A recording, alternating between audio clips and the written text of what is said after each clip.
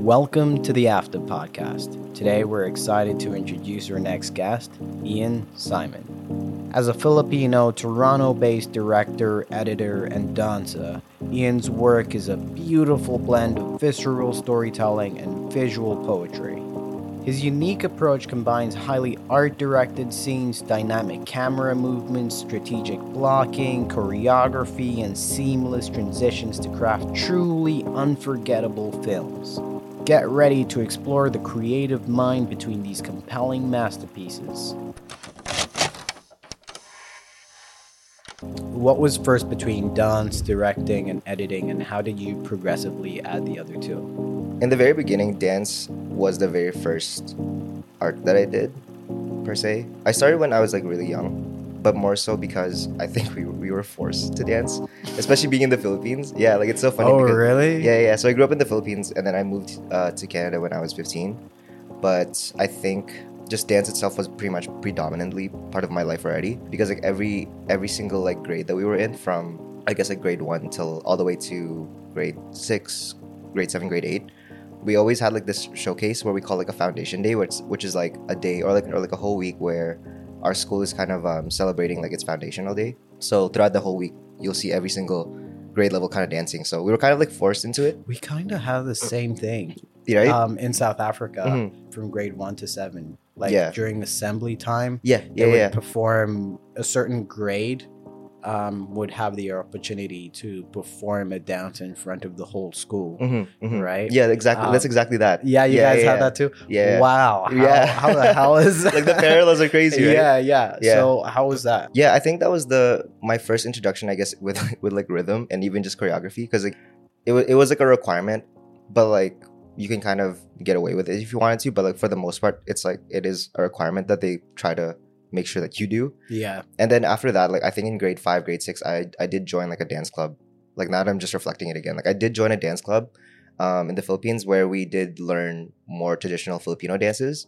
And then what is that like? Yeah, compared to, I wouldn't say contemporary, but yeah, the jazz of this Western world. In comparison, I think in regards to the foundation, there wasn't necessarily a solid base, from what I remember at least, that they didn't really give us time to really process. It was more or less just here's the dance, figure out the choreography. There was no base where it's if you're learning dance classes nowadays, especially if it's beginner class, they try to make sure that you understand the music, and then they start to teach you the 8 counts or the 8 count pattern. And then that's when you try to break down, I guess, the choreography into those sequences, right? Where you have the first 8 count, second 8 count, but you have to have your groove on top of that if you're taking let's just say a hip hop class or anything with a beat. But in comparison to traditional Filipino dances, from my experience, we were just thrown into the wolves. In my head, I'm okay, kids have the ability to adapt a lot faster than adults and whatnot. So they're just okay, let's just give it to them and they can figure it out. Because kids adapt to pretty much any environment, right? It's easier for a kid to adapt than an adult to adapt. Yeah, but funny enough, it's a mix of it was a mix of figure it out, but also at the same time they had a stick, so you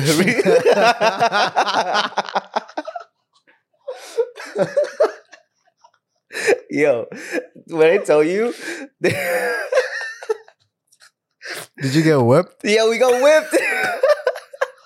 Yo, thick skin, bro. You learn how to have thick skin on those moments, But yeah, it was just they were very strict about it too. It's it's funny because you didn't know what was going on, but they'll still hit you, and you're just wait, someone teach me properly. Yeah. And no, figure it out. So it was kind of the environment.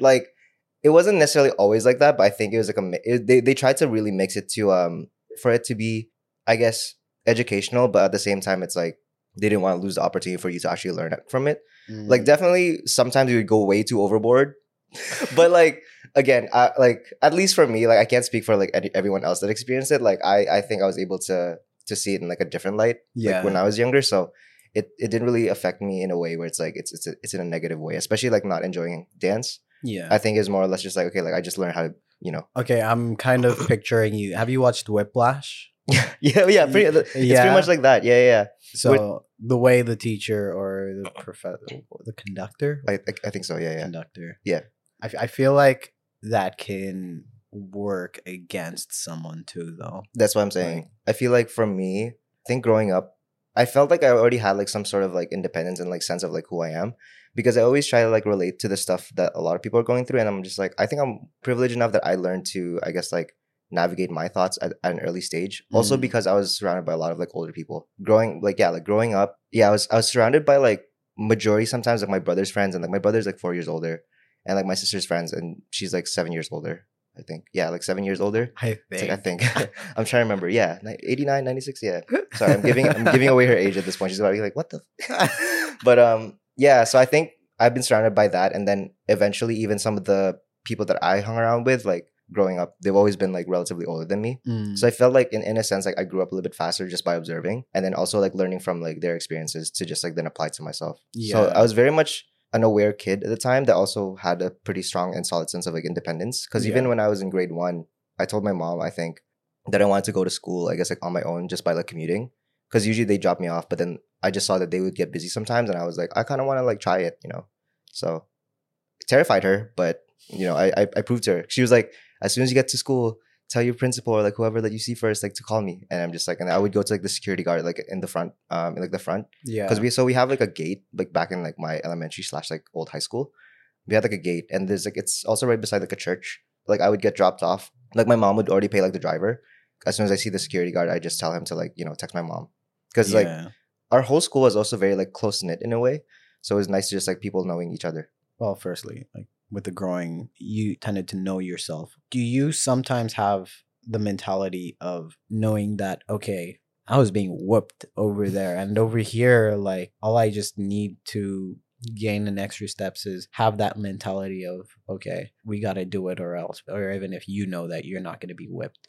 Like, do you get that sense? Yeah, I think I definitely got that sense, even just from moving here. I think it's just being part of like an immigrant, and like seeing your parents, I guess, like hustle just to get the life that you wanted. And also it's also just being like that kid that's like different, but like it didn't really phase me in again, because I know and I understood like things are definitely much worse out there. When we moved here, I don't want to say it's like our ticket to go away, but it really was a ticket. Yeah. But more so, I guess, like for like our situation, as like my mom seeing it as a better future for us, for her kids. Yeah. So which is like a true kind of like sign that like they did work their best in order for us to like get a better life. So like my understanding was always like they did this for us, and like nothing should be taken for granted. Yeah. Type of thing. Yeah, nothing should be taken for granted. And like whatever situation that I'm in, I need to like make sure that I can make the best possible like case out of it. Yeah.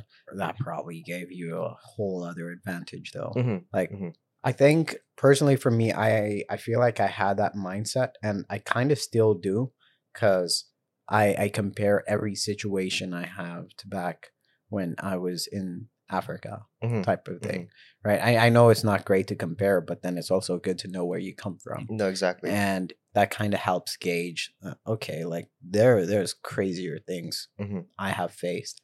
What is this in the grand scheme of things, type of thing? Like that's what I got. But we diverge quite a bit. You started with dance, and you moved here, and then how did film and editing come along?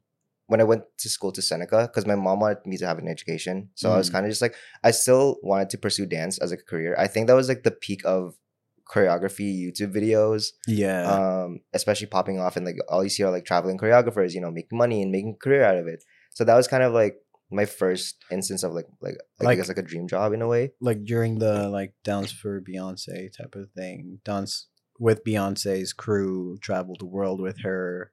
Oh, that's like concerts. Yeah, it's like within that same like time frame. But I think I was more on the community side of like more of like the West Coast, Pat Cruz, Sean Evaristo, like movement lifestyle, when that was still a thing at the time. Yeah. So that was kind of that time I wanted to still be like, I guess like a dancer / traveling choreographer and instructor. But my mom was like, just have like a backup plan. So I kind of like, it's funny because I was supposed to go into or plan on going to either like architecture or computer engineering.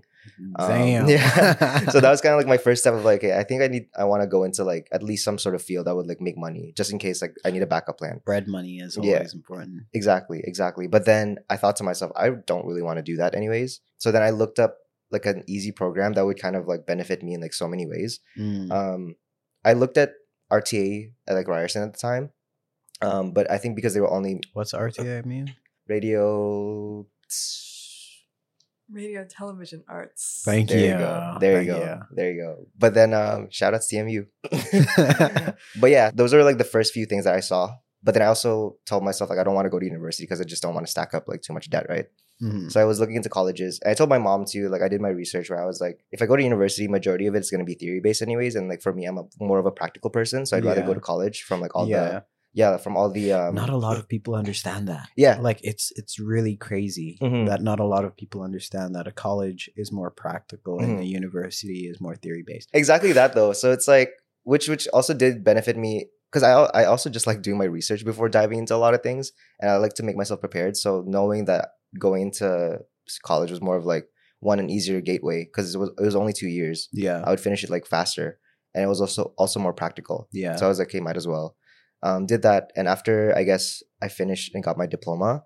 So the college that I had wasn't necessarily anything that would I guess like push my creativity in a way. It just like introduced you to like every single basic thing from like sound to video, like literally like how to open Premiere. But like it never really I guess developed even like after the few semesters. So everything that I learned after that was through YouTube and just like practicality. But for the most part, once I got my diploma, I just told myself I'm just gonna buy a camera and then just like mess around.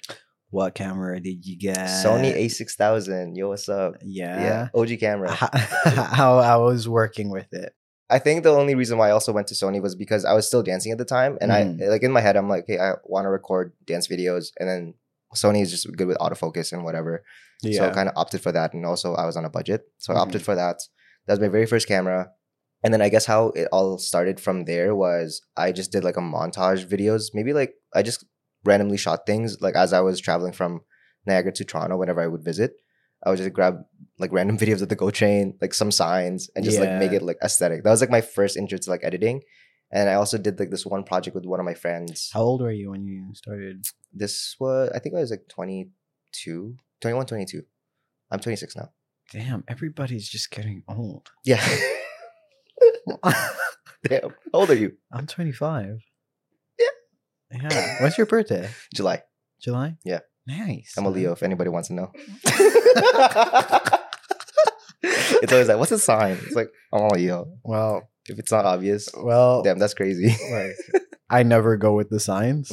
Yeah, people hate me for that though. But anyway. It's okay. Leo sign, Cancer rising, Capricorn moon. I know my big three. What's up? Shout outs. Anyway. But yeah, in 2017, so that was when I was like, like 22-ish. Yeah, I would say 22, 21, 22.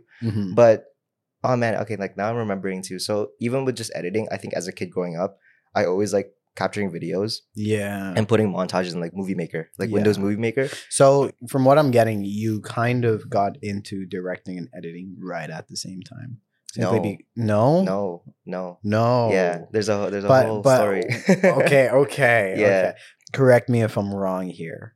You were capturing film on your own and you were editing them. Yeah. Couldn't you say you were directing film? At the time, no. Capturing it? I was a videographer. So that was kind of like the label that I would like go for was just like a videographer. Because like you would shoot and edit for the most part. Sometimes there's no planning. They just like want you on the day of like the set. And they're just like, hey, like I need like a videographer. And then there's sometimes no prep. You just have your gear, shoot, and then you figure out the edit after. Okay. Yeah. Okay. Now I see where you're coming from. Okay. But because I was also working with dance videos, it was a little bit helpful because I had music to like base things off. So when my first like gig or for my first job, shout out to Tiana, she was the one who hit me up to like do her first dance video because she just saw like those 2 montage clips that I posted on Instagram. Yeah. And they weren't even like anything dance related. It was just like music on top and then like maybe some like random like what is it, shake effects edits and just like some fast like cut downs, and that was pretty much it. So when I did her first dance video, I think that also started for people, I guess, like seeing me as a videographer. But I was also like in that weird middle of like, I don't want you to know me as a videographer because I'm still trying to pursue myself as a choreographer. With the title and term videographer, and someone can correct me if I'm wrong at this point, but like it's a very loose term of like someone just like capturing video with no prep. Sometimes you have like your wedding videographer. You don't necessarily have to prep for that, right? Live event videographer. So that's pretty much like you go into a live event, start capturing stuff, and then just like make an edit or like a cut down. Then you also have like your corporate videographers. You just go into like film, maybe just like corporate stuff, and even real estate videographers. Sometimes you don't necessarily need to have prep for that as long as you have the gear to like shoot it and edit after to make some sort of video. So that's kind of how I started with my, I guess, career in like video. So I was pretty much just doing like dance videographies, capturing stuff. And then the more I did more concept work, where it's like there's more of a narrative storyline, I started to actually help, I guess, like the choreographer that I was working with to actually like come up with a story. Before I even knew, like that was also somewhat part of being like a director, because those are also some stuff where it's like they'll come to me with the idea, but they don't know how to shoot it, so they're basing it off of me, and I need to like prep myself to know like what's happening. So it kind of like it just became like a whole full workload. It just felt like the weight was like I just kept piling up, because then I kept doing more prep beforehand. Before I would just like shoot, but because like I also wanted my quality of work to just like expand and just get better, I need to know that I need to like prep some stuff more beforehand, just so I know like what I'm shooting and like when I'm going to the edit. But I think what helped with that, with just like shooting and not having any prep, was most of my work ended up being in the edit. So it's like, again, like I guess being an editor, it's you're kind of also involved into like rewriting the story of whatever you shot. So that's kind of like the first instance of me being like, okay, like my edits need to also like look cool, you know. Like with that, what was your first prominent directing gig? It was in 2020, I would say. It was the Kinaj dance video that I did. It was funny because we had a three video contracts that I would produce for them. The first one was this like, what is it? This kind of like glasses like somewhat commercial that we did. Nice. That was also like a dance concept video. That was the first one. There's a second one that I don't remember, and then I think like that campaign / like video that we did, that like I directed for the most part. I think I asked them that if I could like take like full reign of just like, directing. Yeah, because I think that was and they gave it to you. Yeah, nice. Yeah, that's a lot of faith. It is. But the good thing is like I've worked with Kin, AJ's partner, since the very beginning that I started with videography. I've pretty much built my relationship with her at the time. I took the initiative of like, hey, like, am I able to just like direct this if that's cool with you guys? Because I'm always like, I'm very much a collaborator. Like, I don't want to take their ideas, but it's more or less just like, I think I had to like make sure and reassure them that like the creative idea is still yours, but in regards to like the film direction for it, like, let me just take over. So they were very much open to it, because I also, I did like, I DP'd for AJ's like one of his like first videos, like the one with the croissant. I think, like their faith in me was definitely like, it was built.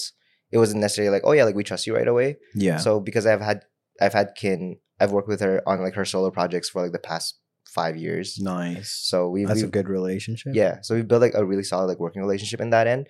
And then with AJ, I think when they both started, I guess, like dating. And when he's seen my work before too, but like I don't think we've really got to know each other until they started dating. So I got close with him as well. And then I think after that, they just, put their full trust in me, and like it was like a solid response from like a lot of people. Yeah, man. Yeah. Congratulations. Thanks. Nice. But that was my first instance. But then I think after I took that route, I just felt like something was still missing into like, I guess, like directing. So then in 2021, I took my very first director's workshop. It's a whole organization that I guess like that does represent more BIPOC people, like in the broadcast, TV, and film world. Did you have to sign for it? It was a free workshop, actually. It was a free workshop. Yeah, they promoted it on their socials, and then I kind of was just like, I'm interested in doing this more. So what they did was they paired us up into groups that they felt was also within, I guess, like our style and like what our intentions were.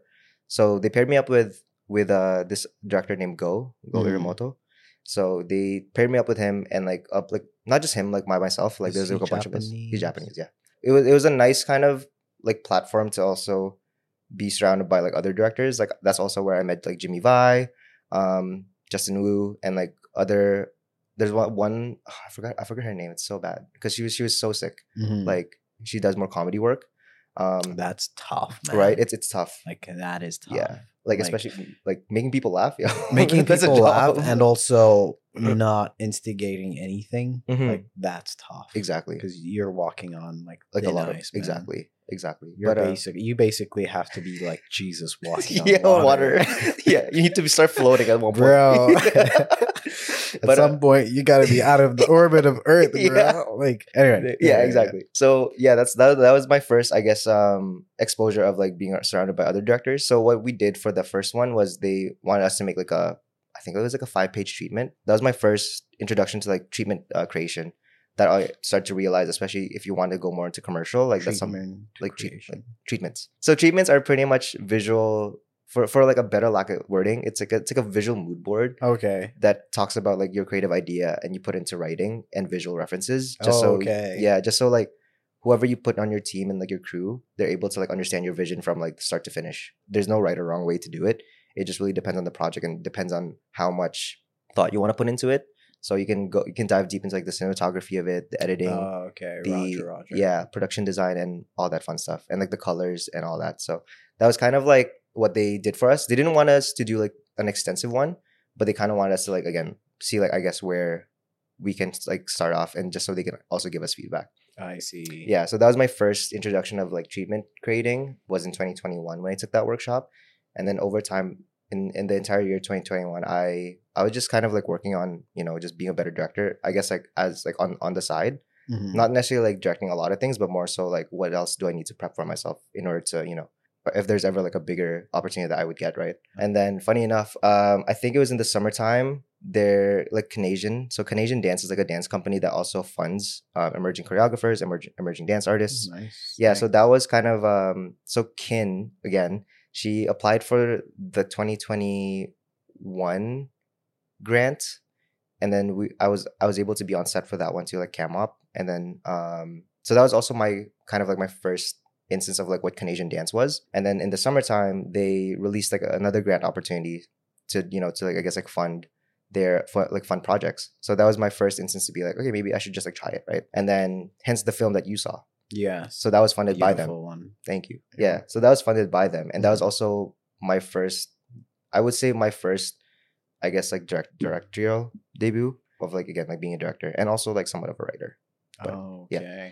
You've been talking about applying to workshops. Do you find that a lot of people apply to them, or no? Funny enough, no. Yeah. It's Yeah. like not a lot of people that's also within I guess the same. Again, granted, I'm like fairly new to it. Yeah. So I can't really say that like nobody goes to it. But from your personal experience, Yeah. right? Do you find that a lot of people apply to it, or you actually any person applying to it has a great chance of applying to it for like the grants and stuff? Yeah. Yeah. I think for grants, not a lot of people. I'll relate it back to dance because it was still within like I guess dance life for this one with the commercial scene that I guess a commercial choreography scene per se. Yeah, and all the people are they're just not aware because it's the main people that I've seen that knows about grants and like even just funding are more so people from the contemporary world. Yeah, like quote unquote contemporary world. Yeah, that's something as well in university going into it. I don't know where I got this, but then I was watching. I like watching random stuff, right? So Same. There was just like this docu I was watching on grants. And surprisingly, I think it was in the U.S. and Canada, stats wise, mainly U.S. because everything stat wise is always in the U.S. Yeah, there were so many grants that were offered, $5,000 grants, $10,000 grants, but then only like less than 100 people would apply to these, right? So your chances of getting these are pretty like high so still. high. Yeah. Because they would also give like with these grants being like 5,000 and whatnot, they'd pick like 10 of them. Exactly. Right. So like surprisingly, yes, the process of writing them is tough and whatnot, right? But also just keep in mind that not a lot of people apply simply because it is a lot of work applying to it. And you'd be surprised how great your odds are of getting a grant. Yeah. But on top of that though, from not a lot of people want to apply. Application process sometimes is tedious, but that is part of it, right? Especially if you're wanting to get like free money from the government, pretty much, and like sponsorship. But I think from my end, it's just people aren't aware. Like not a lot of people are just aware of like grants are actually like a good spot to I guess like get funding from. And then I think from there, I think I started to really understand like okay, grants are the ones that should be funding because a lot of people, especially in who grew up, I guess I could just say like who grew up in like the YouTube choreography era, a lot of the dance videos that they created are all self-funded. You know what I mean? And like sometimes it goes, sometimes it goes from like hundreds to like thousands of dollars for them to like spend on like locations, equipment, gear, and like the videographer and the editor. Yeah, so a lot of it was self-funding. And then to me at the time, I was like, me living in Toronto, trying to like self-fund my own dance videos, I cannot do that. Yeah, you know? And a lot of people don't like. Here living in Toronto, we don't really have the privilege of self-funding. Exactly. You know, so especially if you're paying rent. Exactly. Right. So having the ability to go to Canada Council of the Arts or Toronto Art Council. Yeah. I'm not gonna say it's easy, but then it's really a great way of like being able to fund something that you really want to do, that you really have a passion for. Exactly. Like it gets you off your feet too at the same time. And like the good part about some grants too is that whoever is the organizer, they always try to make sure to like pay yourself. You know what I mean? Like Canadian always like embedded in my head. Because to me, I was like, okay, I have money to actually pay friends now. You know, to like make this film. Yeah. Because to me, it was always like the issue why I also never really made anything was because I even though I was like a videographer myself, like at the time, I just didn't feel right like not being able to pay anybody. So at the time, I was just very much like, let me just build my work and whatever and like see where it goes. And then I just never really had a goal at the time. So when I got the grant, I was kind of like, I was really ecstatic because I'm like, yo, I could pay my friends now. So I'm able to like pay them out. And when I first started looking at grants, I felt like it was money that I needed to be broke in order to get it. Yeah. Like that was the mentality of it. But then through research and understanding what grants are about, no, it's not, hey, I'm broke, like I need someone create this. No, it's not that. It's okay, like you keep whatever money you have in your pocket and we will help you produce what you want instead. Yeah, exactly. And there's a reason why too, because again, like people want to see more art. Like that's why they're able to fund it. And like it's also becoming more prominent nowadays that it does, it does bring a sense of, value to like people's lives now. Yes. More than before. But yes, very true. Yeah. So yeah, going back into it, I think once I got the grant, I guess I was able to like be more confident to actually tell myself, okay, like I'm a director now, you know what I mean? So that was my very, very first project. And then after that, I think also because my editing style is also just very much, I definitely built like a stylistic style for myself, especially with like editing. And then I think that was kind of like just part of like the process. I think editing was always there with me, like since the very beginning. And like I think I just started to utilize it more as I start to, I guess, do more projects that were of a bigger budget-ish. Hey there. If you're loving this conversation with Ian and eager to explore more amazing stories from the realms of art, film, dance, and music, we'd be thrilled if you could subscribe or share this episode with your friends. By doing so, you're helping our creative community grow and flourish, and we truly would appreciate your support. Looking at how you have gone through dance, editing, and directing, and how you're working with them right now, how do you see yourself, though, working and navigating through your world with them in the future? What's the ideal goal? Is the goal to discard one, work with two, use all three, add another to the mix? I'm most definitely having all three of them integrated in my life. It's just one of those things where it's like some people find it weird when they're just like, oh, I'm not a dancer anymore. And like to me, it's just like you're still a dancer. You still dance. If you could do a two-step, you can still dance. I don't think I'll ever let go of any one of them, to be honest. I think with dance, I definitely took a pause last year, only because life just got busy. Like I had a full-time, like I still have my full-time job. Like I started working full-time for this production company and then also doing like freelance work. And I also just started like going to the gym more. So I think my physical activity mainly went to all of those, that like having time to actually go like take dance classes was also, I guess, like I just never prioritized it, which was totally fine. Like I already told myself, okay, this year I'm just going to focus on actually with like filmmaking and also just kind of like building my repertoire. I guess like going back into it, I think the last instance I was still training in dance was back in 2021. Yeah, I think once I was going to film, I guess like production in early 2022, I think I really started to just focus more on film like throughout that year. Yeah, I think I've only taken like one dance class. Really? From like last year, yeah. Oh, that was like back in May. Oh, yeah. So again, but I still freestyle like here and there. Like whenever like I'm with the homies, like I would just get down with them. Or if I'm just at home, I'm just like playing music, and then that's kind of like my sense of like it's like a break for me, or just a sense of meditation in a way. So I still dance. Nice. Yeah. And you still look to dance in the future. Yeah, Right. and it's still part of like what I'm trying to do right now. And I'm trying to incorporate dance more in regards to just movement exploration and just like freestyling throughout the year. And that's why like it's still interconnecting for this year for me. Yeah. It's a little bit more of balancing all together, of everything all together. I'm also somewhat transitioning into doing more freelance work, which I'm hoping to have that full time sometime in the near future. But for the most part, yeah, like editing and directing will both come hand in hand. Editing will mainly be, I guess, my main support system for finances. And then with directing, it's like if I get any of the jobs, because again, like it's a whole different world with like directing. It's a much tougher, quote unquote, tougher industry to like get into, or even just be chosen as like one of the directors for like like a bigger project. Like you're freelance right now in terms of film. Looking at that though, you haven't mentioned anything of like I want to do like movies or anything Yeah. like that, Yeah, right? yeah. So like I'm just thinking union versus non-union. You seem to be more on the non-union Yes. side of things, Yes. right? So say for instance DGC, Yeah, it's like Directors yeah, Guild that's of Canada. of Canada. Yeah, that's like Yes. the unions for directors here. Yeah. Yeah, So would you not look into getting into say Directors Guild of Canada?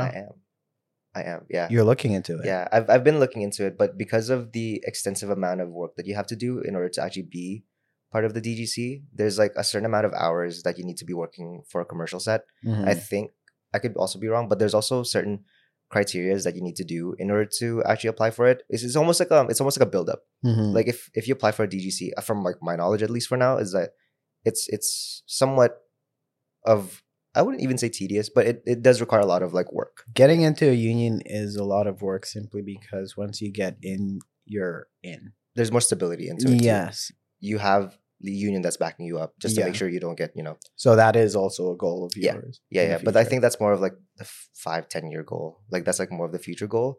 So I think right now is just building myself, learning more about being a better director, being and a better honestly, editor. there's no rush. Yeah, there's no rush. rush to I'm it. taking my time. Like it's very rare, like to find young people Mhm. in union. Yeah, and you know. funny enough, one of the directors that I like started following, he's also another Filipino director. I don't think he got into the DGC until like last year, but one of his first features he directed in like 20 years ago. Oh, So that's yeah. like it's extensive. Yeah. Yeah. Like it's just a learning process. Yeah, it's a Right. learning process, and it's also like, at least for me, there's different like avenues, and like because I also learned Yeah. that there's different avenues for any director. You can either be a music video director, Mm, commercial director, film director, or like feature film, short film director, and Yeah. documentaries.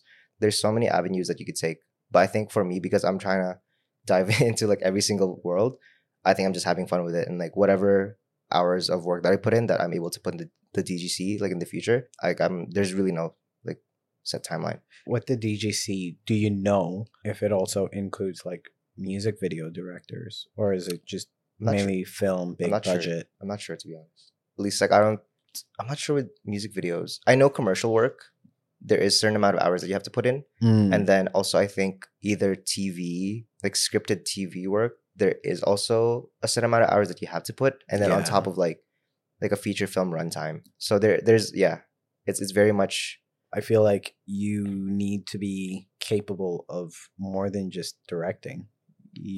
yeah. Well, directing is an umbrella term. Mhm. I think. Would you call directing an umbrella term I don't think of so. like doing multiple things?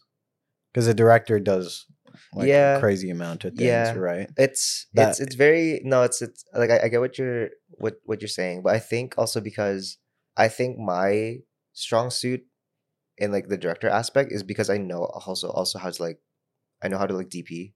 So that Mm, means like I also know how to handle camera, the technicalities of it. gaff. Yeah, like, well, not necessarily gaff. I'm learning how to gaff and like grip whenever I get the chance to, but in regards to just like creating compositions and like knowing what to have in like a scene and like how to frame it and like what lenses to use that best suits, I guess, like the visual. That's pretty much, I would say, like I'm strong suit in like cinematography for that one, but with lighting, that's a whole different story. Mm, mm. And then same thing with editing too. Like I know what happens in the post production process, and same with Nice. like a little bit of coloring. I feel like you see, like as a director, you have to know all of these. Like, yeah, but the funny thing is there are directors that also don't know any of those. Really? Yeah. Damn.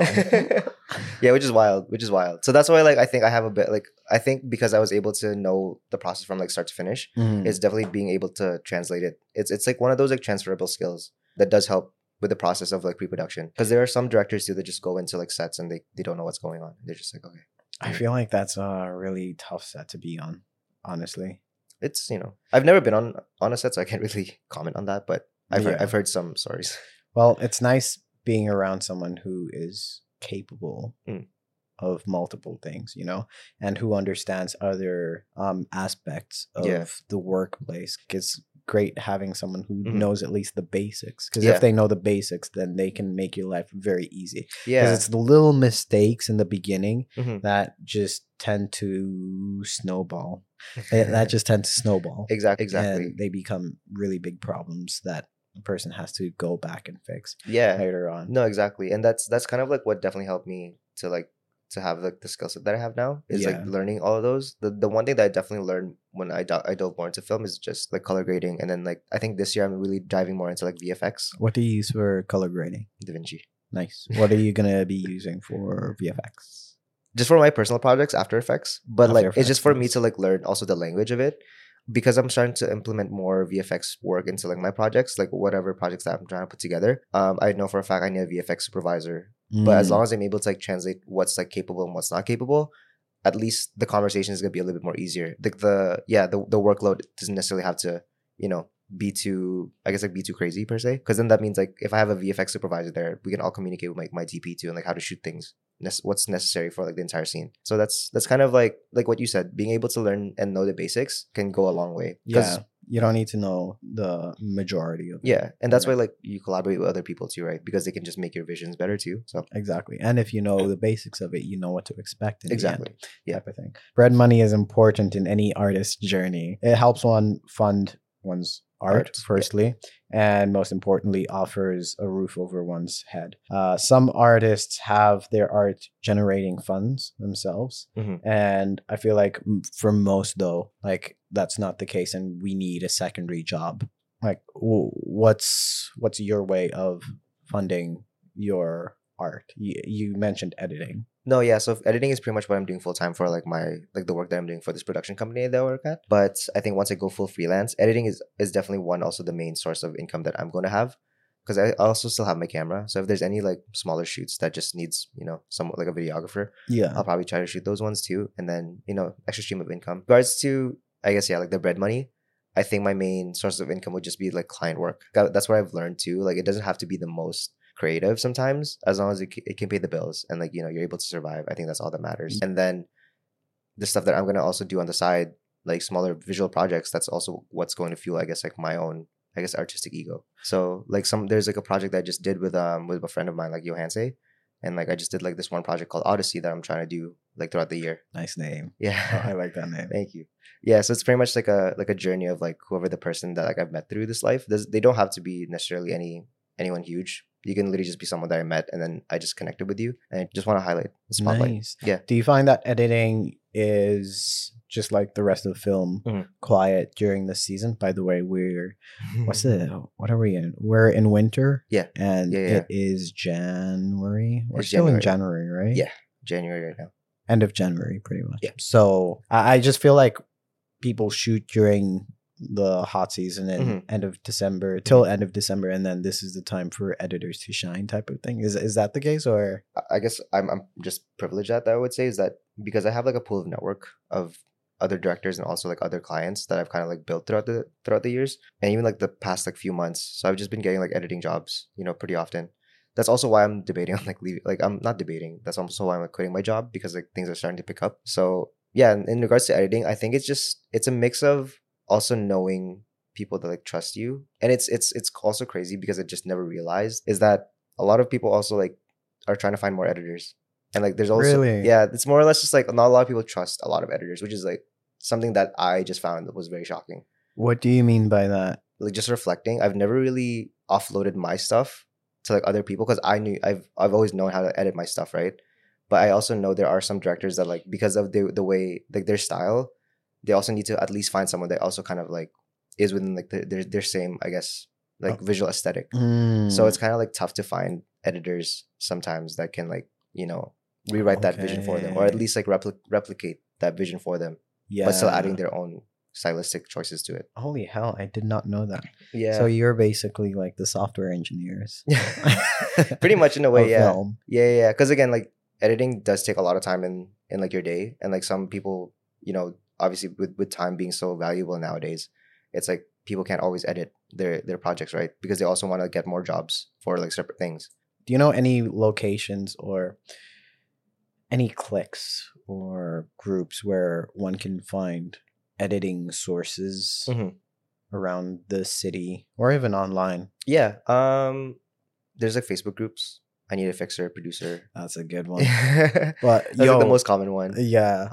And then there's also like groups for editors. But I think it's also because with editing too. So yeah, just to be clear, it's like it's not always like client commercial work that I'm doing, I'll also do like a YouTube video edit. Yeah, pretty much like with editing, like there's different jobs too. So it's like sometimes I do like 60-second like spots here and there where it's like for like maybe like a branded, you know, business that just wants to advertise like a product or whatever. Yeah, Like those are like very easy to put together. And then you have like more like I do also like sometimes do long format work.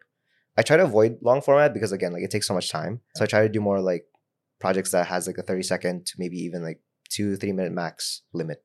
Oh, just so I can also get more work. Because if I'm stuck with a project that's like maybe like a short film or even like a documentary, I also want to make sure that I'm being able to sustain myself throughout that period. What are 3 things you wish the people who are giving you these clips to edit would include in, say, their like requirements?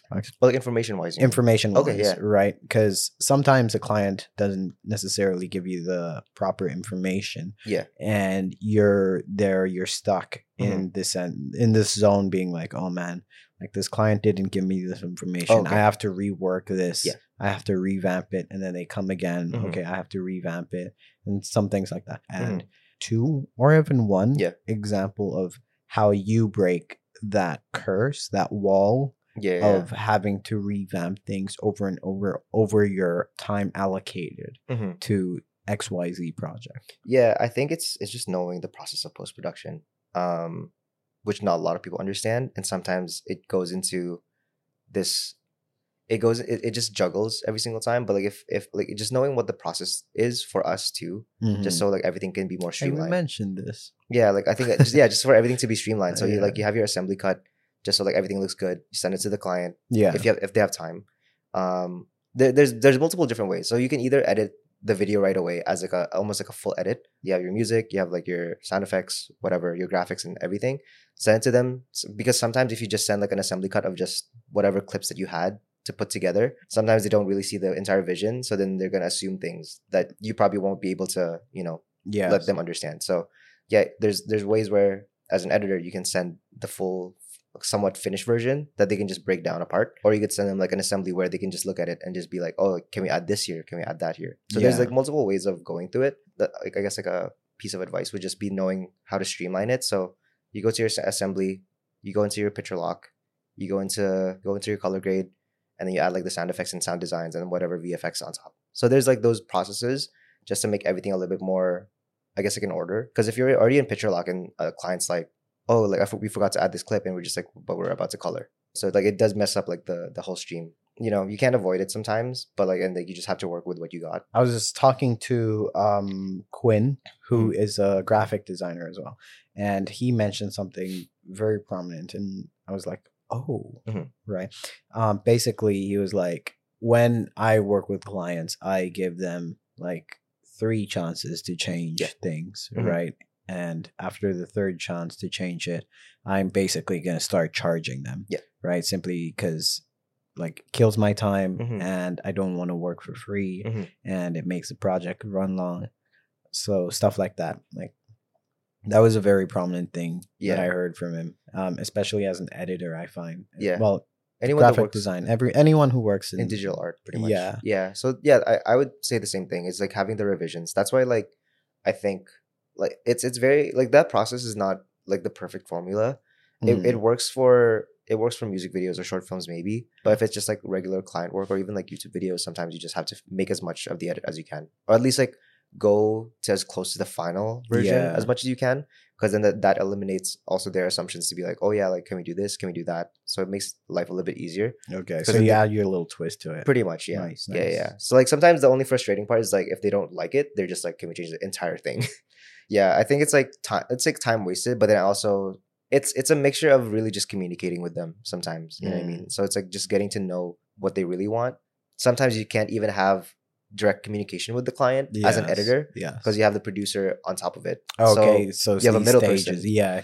So yeah, and then sometimes it's like an editor. If you talk directly to the client, they're probably gonna give you so much like information that is like crossing your boundaries. You know what I mean? So it's very much every situation is different, but overall, it's just kind of like a piece of advice is like knowing how the editing process works. It doesn't, again, like literally learning the basics. Yes. Like learning the basic information, learning what the language is, and also like having all your assets ready just being prepared for the footage, and also not expecting too much from like what you've got. Frustration from doing all of this and say having to redo work over and over and over again comes into the play of mental health and burnout and all that jazz. Yeah. Right. Mental health is a very important aspect of anyone and to anyone, especially in today's age and where we are right now. That wasn't a thing like 20 years ago, mental health. They did not give a Oh, damn. fuck was mental health? They did not give a Excuse me. damn. What the hell is mental health? Yeah, they did not give a damn for that. For you managing to edit, direct, and dance, one can say that burnout is quite possible. Like in my head, I'm like, okay, you're doing all of these, right? That's a fast road to paradise right there. It really is. It really is. So for some people working constantly 24/7, that can lead to the deterioration of the mind, and also it can just make one's work effort not necessarily stagnate but drop. Yeah. So how do you avoid burnout?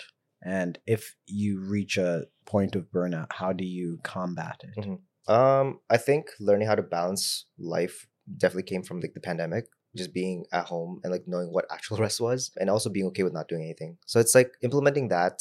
I'm super relaxed, and like whenever I have like work to do, and like especially if it's hectic, like I know when to like turn my switch on. Just kind of like adding to that, it's like I did learn how to be by myself at such a very low stage of my life. Yeah. You know what I mean? And it's like, I think once you're like, you hit like rock bottom, you're kind of just like, damn, I really have to deal with my thoughts. Right? Right? Like no way of getting around through them. You just have to face them. Exactly. So, I think learning how to balance was for sure a huge theme after that year.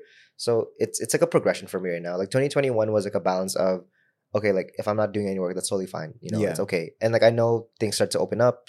Like a lot of people like went into like full force, like so fast.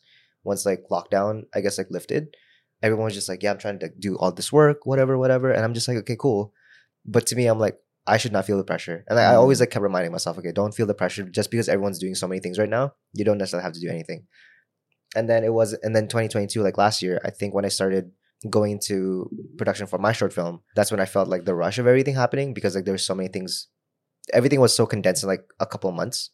And then also on top of, I guess, doing other projects there too. But I still gave myself like that grace.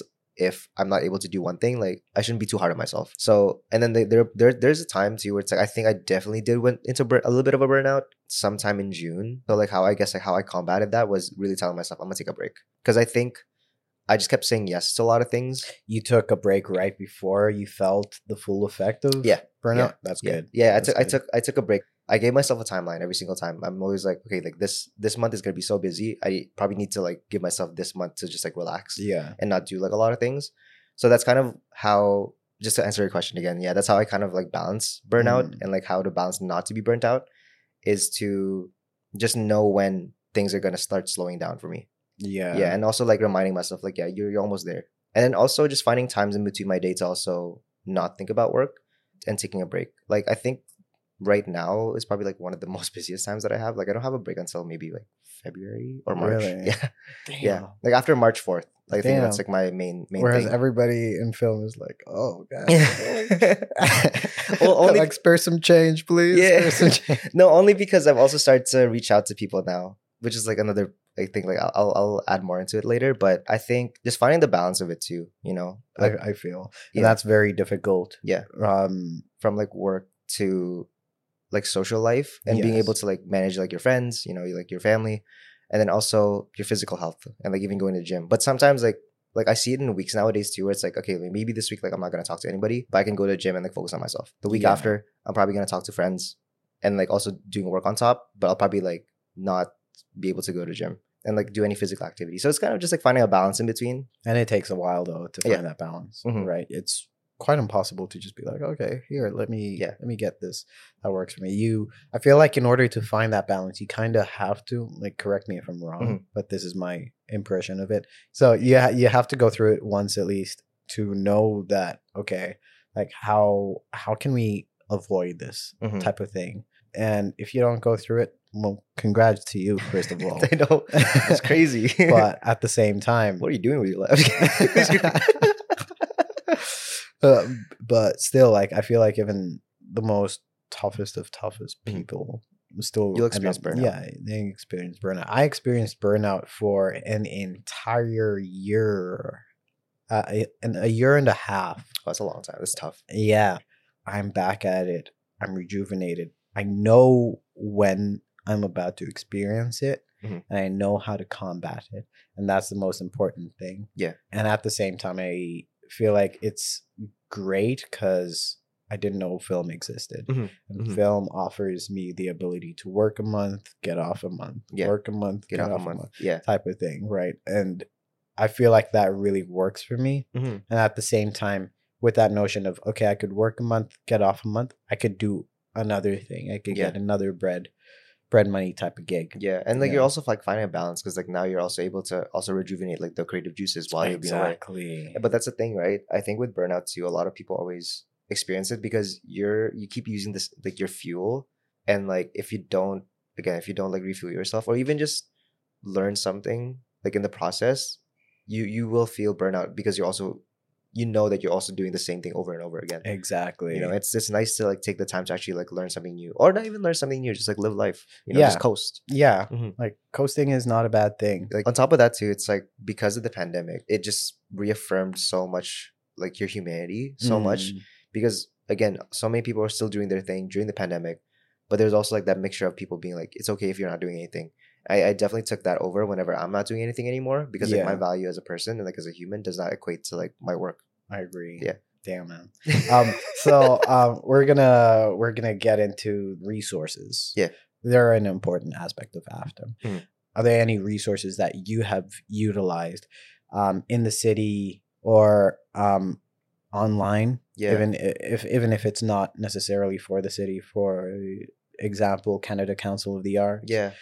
Something global. If you yeah. think there is something in Philippines that could help other Mhm. people, like any resources that you Yeah. find are There's useful. Yeah, for there's a people. lot. There's a lot, especially nowadays because a lot of people are also like posting more opportunities. Because I also started to follow more, I guess like those accounts on Instagram. But yeah, like you have your standard ones, which is like Toronto Arts Council, like or Ontario Arts Council (OAC). Yeah, so you have those, and then you also have some stuff for like Wait, there's Toronto There's Toronto Art Arts Council, and there's Ontario, Arts. Yeah, and then there's Canada Council of the Arts. yeah. So that's already 3. Yeah. But in regards to also other opportunities, like even outside of film, just art in general too. It's like you have a crew club on like Instagram. You have Hire, which Higher. yeah, like Hire. Nice. Yeah, which I think is mainly run by Jordan Oram. Like he's like a cinematographer, and for the most part, like, I could be corrected, but it's like a lot of like BIPOC type of work that they also try to do and like try to promote. BIPOC TV and film is another resource for the dancers. You have Canadian, which they can grant you funding. There's Aris Cooper. I think they do like more like workshop and theater based work. Yeah, there's a lot more that I can also kind of like link whenever like I can reach out. Just message me like whatever you want specifically, and then like I can like again like one of my friends we were at like this birthday party that we went to like on Friday night, and she's a student from Ryerson, and she kind of just like reached out to me and was just like I want to get more into styling. Like I don't know if like you're able to help me. I'm just like okay, like I connected her with one of my stylist friends. You know what I mean? So it's like it's like a win-win for everyone. And I find that like having mentors is very important for us. No, it is. However, discovering them or navigating your way around finding them can be quite challenging. It is. So how would you advise a person who is looking to get into one of our fields? Yeah. How would you advise them to find a mentor? Like what's not necessarily what steps, but then what can help better the chances? For instance, for me, it would be not pestering them, in a sense that knowing when they indirectly say no. Yeah. For instance. Yeah. Right. That would be one of mine. And then another is not mentioning money. Right. If you want to mentor, don't mention money. Don't mention the aspect of hey, I can pay you. Yeah. I don't think a mentor is paid. Like a student from our TMU was pretty much just like I don't know how to reach out to people. Like I don't have a portfolio to show them. And I was telling them too, it's just I think, and this is like a general advice for everyone, even if you don't have the portfolio, as long as you're transparent about your intentions and that it's also like the tone of your message and like how you deliver it.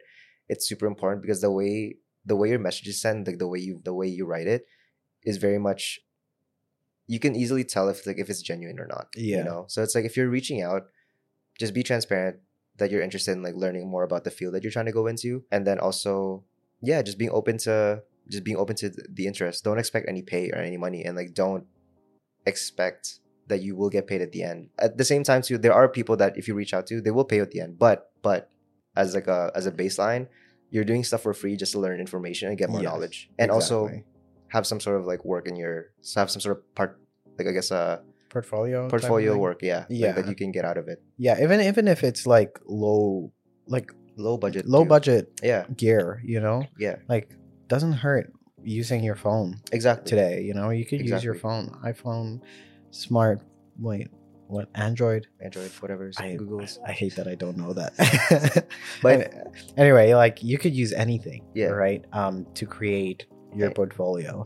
And it's just the message, and is there potential with your work? Does this person show potential in the sense that, are they utilizing skills or techniques that they're like learning on their own, you know? Because that's a major thing I feel that people who take upon mentees actually think of, is this person able to adjust? To add on to that too, like the other piece of advice, instead of just like messaging, I feel like also because messaging can also dilute like your actual tone of voice, grab a coffee with them, you know what I mean? Grab a coffee, or even just like do like a virtual hangout, just so you can actually know what their body language is. I think that's like the most important thing, is like also being socially aware of how people reciprocate the conversations, because if you're not able to understand that, there's an easy chance of you to not have a good time with this person.